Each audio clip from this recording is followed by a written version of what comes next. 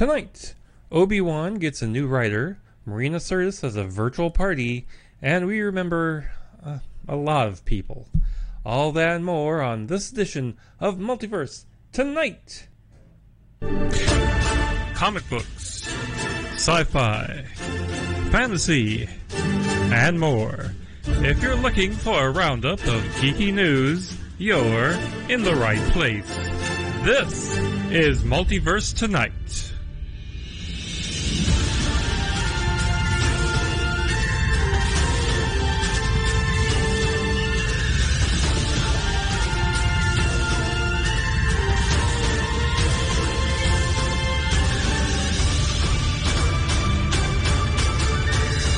And here's your host, Thomas Townley.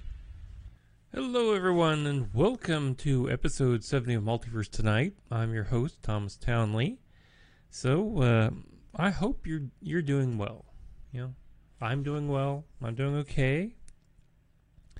We in Kansas are still under a stay-at-home order, but my job is considered essential. You know, working at Walmart and all. So off I go 5 nights a week, and in a couple of weeks, I'll be moving to the day shift. So my recording schedule is probably going to change. For those of you outside the U.S. who think our leadership has totally botched this, you're absolutely right.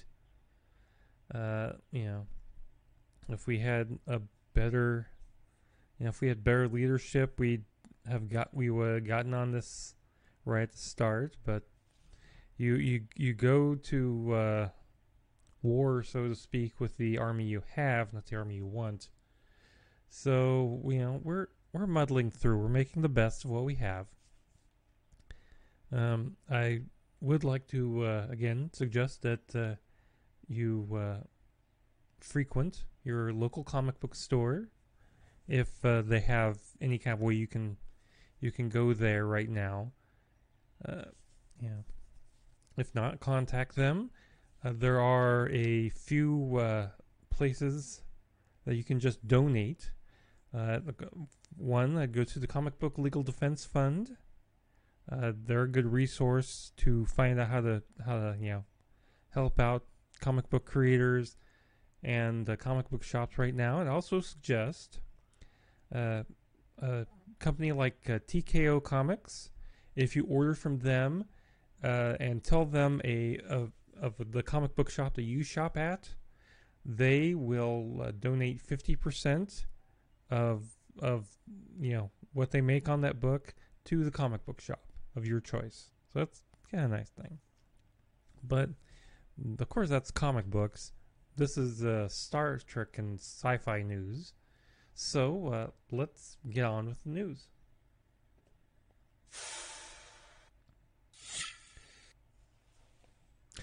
We start off Star Wars news today with The Rise of Skywalker. You know, it could have been a completely different movie several times over.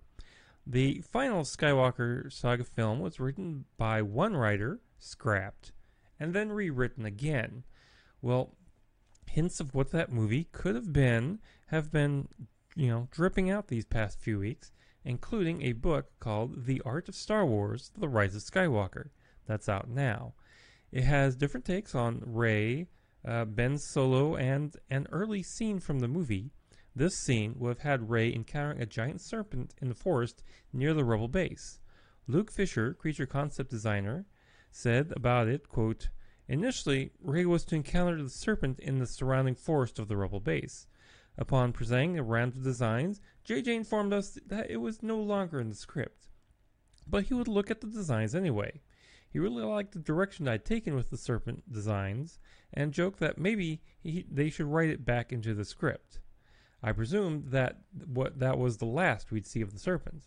Sometime later, we got word that it had indeed been written back in, this time in an underground cave system." Unquote. The book is out now, as I said, and retails for around $28. Now, Solo, a Star Wars story, didn't do so well. It kind of limped along at the box office, got generally poor reviews, so bad that the Star Wars one-off series of films were just axed entirely. But would it surprise you that a social media campaign has been spurred called hashtag Make Solo 2 Happen? And Ron Howard has been quoted as saying that a sequel wouldn't be out of the question. Now, would anyone really want to see that sequel? I didn't think Solo: A Star Wars Story was half bad. It was pretty interesting. So maybe not. The Obi-Wan series has been yanked back for retooling. As a new writer, Variety reports that Joby Harold has been sent in to replace Hossein Amani. Harold has previously been executive producer of John Wick 3 and wrote Zack Snyder's Army of the Dead. Ewan McGregor is still slated to reprise the role as Ben Kenobi. Now, no additional details have been presented, so, we're still kind of in a wait and see on this Obi-Wan series. Hopefully it'll come out before the end of this decade. Well, sorry to squash you like the Emperor squashing the rebellion, but it ain't gonna happen. According to writer Jonathan Kasdan, the writer took to Twitter in response to a tweet about it, saying, quote, "Don't think anyone's pursuing a Solo sequel at the moment, at Kenobi JJ. I think a feature at this point would be a tough sell, and the D+ Star Wars slate is really pretty packed. All shows I'm looking forward to. My work on Indy is long over, but I'm excited. There's forward movement." He also followed up on why it couldn't just be converted into a show for Disney Plus, saying, quote, "Certainly appreciate, but hard to advocate for, and here's why.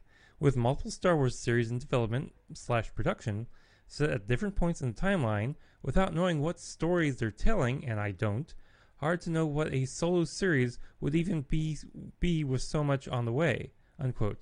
So in other words, it's not likely. You're better off kissing a Wookiee. Now, while we're here, let's talk a little business news. With the coronavirus putting Disney's business in carbonite, Disney's chairman, Bob Iger, has announced that he will be willing to forego his salary, while new Disney CEO Bob Chapek will take just half of his salary. Now, if you're wondering what his salary is, an email obtained by The Hollywood Reporter puts Chapek's base salary at roughly $2.5 million, with an annual target bonus of $7.5 million and an annual long-term incentive grant of $15 million. Iger's pay last year was around $47.5 million. On one hand, I totally applaud this. I think it's the right move, but I think Chapek could cut his pay to just $1 million or so and make sure the Disney employees get every dime they deserve, as this crisis probably will last for months and months. So they're not going to be opening the Disney theme parks, in the immediate future. They're not going to be have these people work. So give that money to those employees. Anyway, let's go on to the Star Trek news. Star Trek Picard is done for the season. I loved it. I loved it. Put Data's demise in Nemesis in context, and I think it was a good ending that Brent Spiner can finally put that character to bed. However, for some, the show has been controversial. They've been unhappy with the state of the Federation at this point, with drug use, saying that the characterization of Picard is wrong, etc., etc. Now, in an interview with Variety, showrunner Michael Chabon told them he knows that the show is divisive and he doesn't mind at all. Responding to a question about the fan response, he said that, quote, "It's been pretty exciting. I think inevitably I spent a fair amount of time looking around on Twitter and Reddit, trying to get a sense of people's responses. Twitter's kind of a horrible place too, so I wasn't really encouraged to spend too much time looking around. But then I came up with this forum, setting up an Instagram story once a week to take people's questions. One of my children showed me how you can use Instagram in that way, and that's been really fun for me. As someone who's spent a fair amount of time over the years on Memory Alpha, looking on Reddit, enjoying the way people enjoy Star Trek Online, it's been so fun to see the show getting absorbed into the kind of greater corpus of Star Trek. What makes me feel good is when I see it being treated, in a sense, the same by fans as previous versions of the show, unquote. By the way, did you know that he is a fan? In fact, he hated the first season of The Next Generation when it premiered. It wasn't until the second season that he started to see how good it could be, and he knows where the haters are coming from, saying, quote, "As someone who's watched a lot of Star Trek, you're comparing something that you have now seen once with huge expectations to something that in some cases you've seen hundreds of times. It takes a while for you to shed our expectations, your biases, your prejudices. I was prejudiced in favor of Mr. Spock, Captain Kirk, Dr. McCoy, and it took a long time to lose that," unquote. And in the interview, he also talks about how the fan response doesn't factor into the prep for Season 2. He says in the interview that Season 2 will be different from Season 1, and that they've been emboldened by the success of Season 1. Now, folks, I could go on and on about this article, but it would be pointless for me to just read it to you. So be sure to head on over to Variety.com and read it. It's a very interesting look at the first season of Picard and the man behind it. And I'll have a link to it in our show notes. And I promise this week to actually get the show notes up. I will admit that the last 2 episodes I forgot to put the show notes up. So everything will get put up. Trust me. Patrick Stewart was a guest on the official Star Trek Picard podcast and talked about Picard's state of mind and his future post, the first season. He told host Dominic Patton, quote, "He has no idea where he is at because he has no idea what the future now might hold for him, which is what I think makes the matter of Season 2 so exciting. He's pulled off a very, very successful mission through the first 10 episodes of Season 1. And he feels that, therefore, he can be certain that his abilities have not become fractured. His skills as an ambassador, as a negotiator, as a decision maker are still present. Given that he can bring to them the right sort of mental attitude and focus, I think he is actually excited by the ignorance that he feels about the future. He doesn't know, and he would rather be at the point of undertaking something he doesn't know anything about than sitting on the veranda in his vineyard in France," unquote. Very interesting. Picard right now is essentially living on borrowed time. He's been granted a few more years of life, so what will he do with the time that he has left? I too doubt that he'll go back to the vineyards in France. I'm sure his 2 Romulan friends will be happy to keep running the vineyard for him. Now, in that same podcast, Akiva Goldsman gave an update on where they are on the plot of Season 2, saying that they're still working it out. Michael Chabon, also in an article with the Hollywood Reporter, talked about how thrilled he was to write for Whoopi Goldberg's Guinan, saying, quote, "It's amazing. I've gone back to rewatch some of the more key Guinan episodes from The Next Generation, the major Picard and Guinan moments. She's such an amazing actor. I can't wait." Season 2 is just going to be interesting. So you have the addition of Whoopi Goldberg's character, which I'm sure she's going to be kind of the catalyst character for the season. The reason why he's boldly going. You have the crew totally in place, so I'm very excited to see it. Whenever we get it. Now, the COVID-19 virus has ruined many a celebration. Social distancing has meant that weddings have had to be held with 10 or fewer people. Funerals have to become a very intimate affair, and birthdays have had to become drive-bys or just done in cyberspace. And so, when Marina Sirtis, who just celebrated her 65th birthday, Couldn't have her castmates from Next Generation together to celebrate. The cast came together via Zoom to wish her a happy birthday.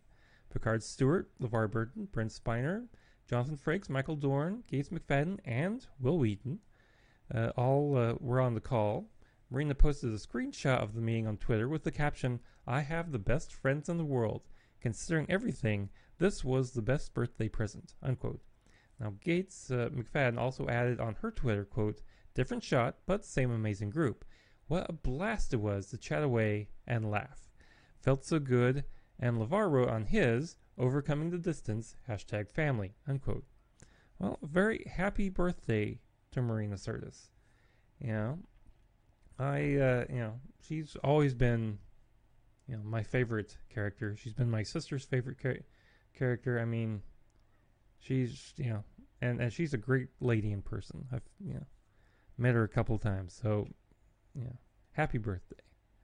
Now, turning to other shows other than Picard, Jonathan Frakes, speaking with Star Trek Magazine, talked about Season 3 of Discovery and, quote, "Discovery feels to me like my home show now.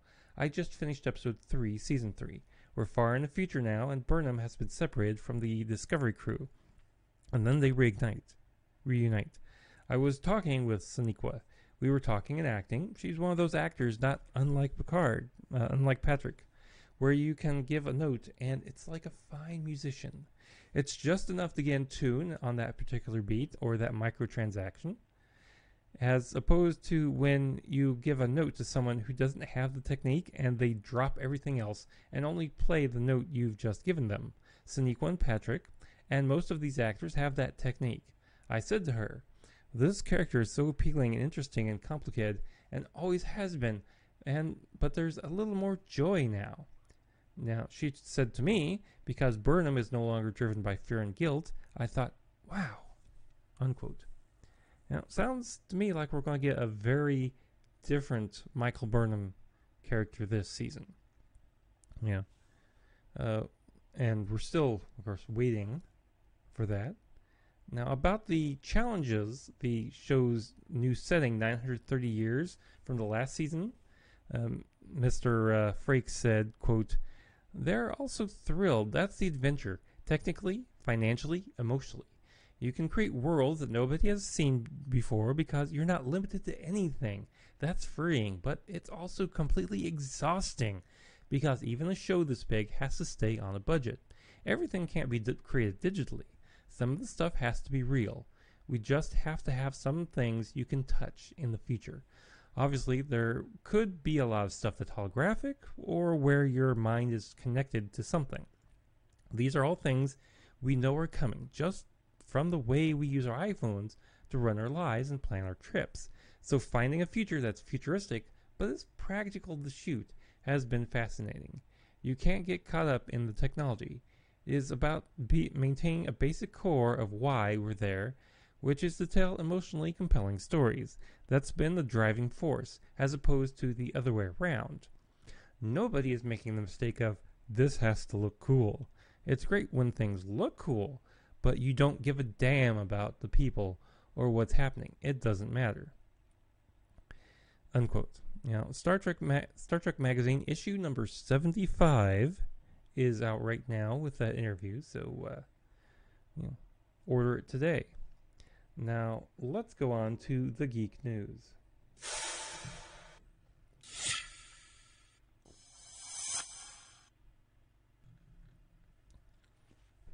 Now, the geek news starts off with Netflix. Much loved and needed, as it is today, but it's still in business.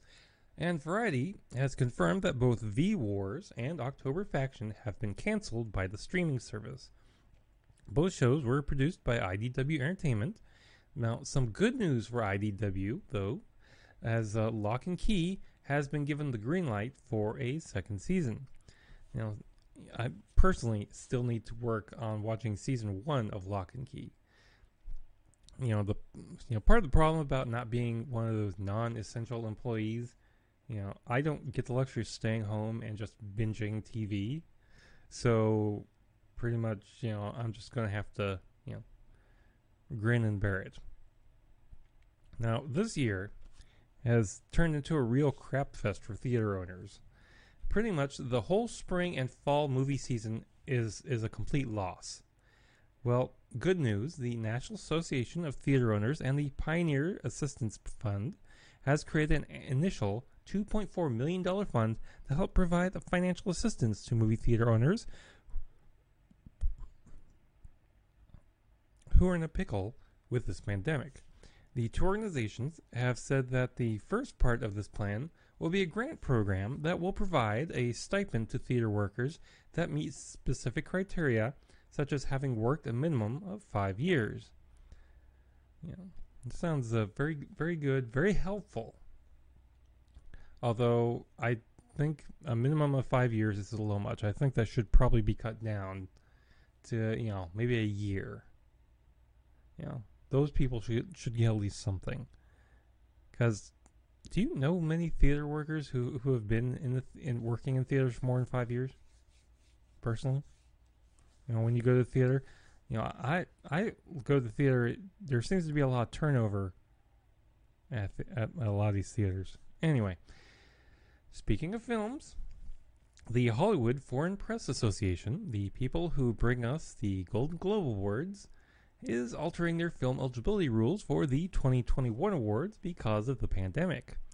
With theaters shuttered until such time as this is under control, the Golden Globes has suspended the rule that film must be screened for HFPA members at a third-party facility in the greater Los Angeles area. Instead, according to the article in Variety, quote, "The new guidelines state that distributors must contact the HFPA to arrange a screening date on the official HFPA calendar that meets the timing requirements of the Golden Globes eligibility rules. Distributors must provide all HFPA members with a screening link or a DVD copy of the film on the home date that the screening is scheduled so that members may view it at home. It will be in effect from March 15th through April 30th, 2020. Unquote. Now, this is kind of very similar to how the Oscars are generally picked. So far, the Oscars haven't announced any changes for the next year, so watch this space. If something does come up, I'll let you know. Now, this is going to be tough. A lot of sad news. A lot of people have passed away. So bear with me. Classic classic horror director Stuart Gordon has passed away at the age of 72 from organ failure. Gordon is best known for writing and directing Reanimator and From Beyond. He also wrote Honey, I Shrunk the Kids and produced Honey, I Blew Up the Kid. Now, he also wrote 1993's Body Snatchers and wrote, directed, and produced Space Truckers and much, much more. He is survived by his wife, Carolyn Purdy, and his 3 children. Bond girl, Honor Blackman, who starred as Pussy Galore in the James Bond classic Goldfinger, has passed away at the age of 94. She also starred in the first 2 seasons of the British series The Avengers as Kathy Gale, but quit to appear in Goldfinger. She also starred as Hera in 1963's Jason and the Argonauts, and was an accomplished judo expert, publishing a book in 1966 called Honor Blackman's Book of Self-Defense. Honor was married twice and had 2 adopted children and 4 grandchildren. She died of natural causes. The coronavirus has claimed Star Wars actor Andrew Jack. Andrew, who was also a British dialect coach, worked with over 200 actors, including Robert Downey Jr., Pierce Brosnan for his James Bond movies, and he also created the Middle-earth accents and taught Elvish and Black speech for the Lord of the Rings movies, and so much more. He can be seen in the Star Wars sequel trilogy movies, The Force Awakens and The Last Jedi, as Kellyanne Emmett, and voiced Moloch in Solo, a Star Wars story. At the time of his passing, he was working on The Batman. His widow, Gabrielle Rogers, wrote on Twitter about his passing, quote, "We lost a man today. Andrew Jack was diagnosed with coronavirus 2 days ago. He was in no pain, and he slipped away peacefully, knowing that his family were all with him." Unquote. He was 76 years old. The coronavirus also claimed another actor who's appeared in Star Wars, actor Jay Benedict. Among his first roles ever was that of Deke, one of Luke Skywalker's friends. However, that scene ended up on the cutting room floor.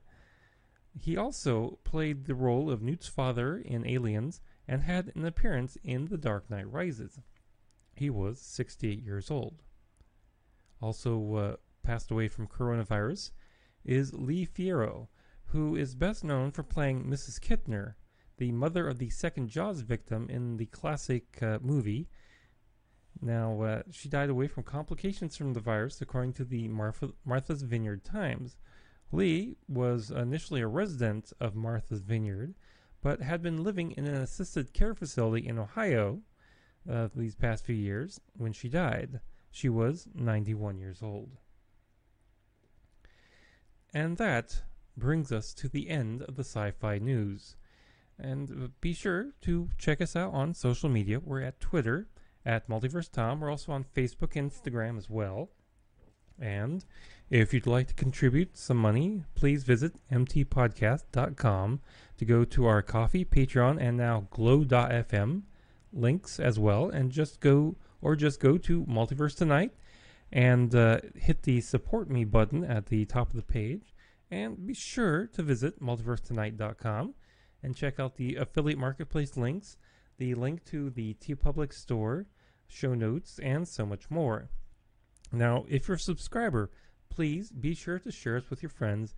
And if you're brand new to the show, please be sure to subscribe and leave us with some feedback and let us know how we're doing in general.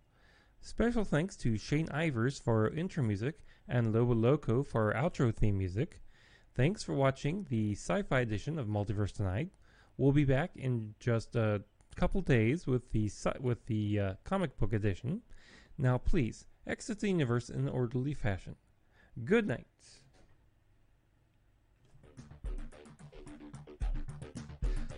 Multiverse Tonight is the production of Half Baked Genre Productions. Copyright 2020. All rights reserved.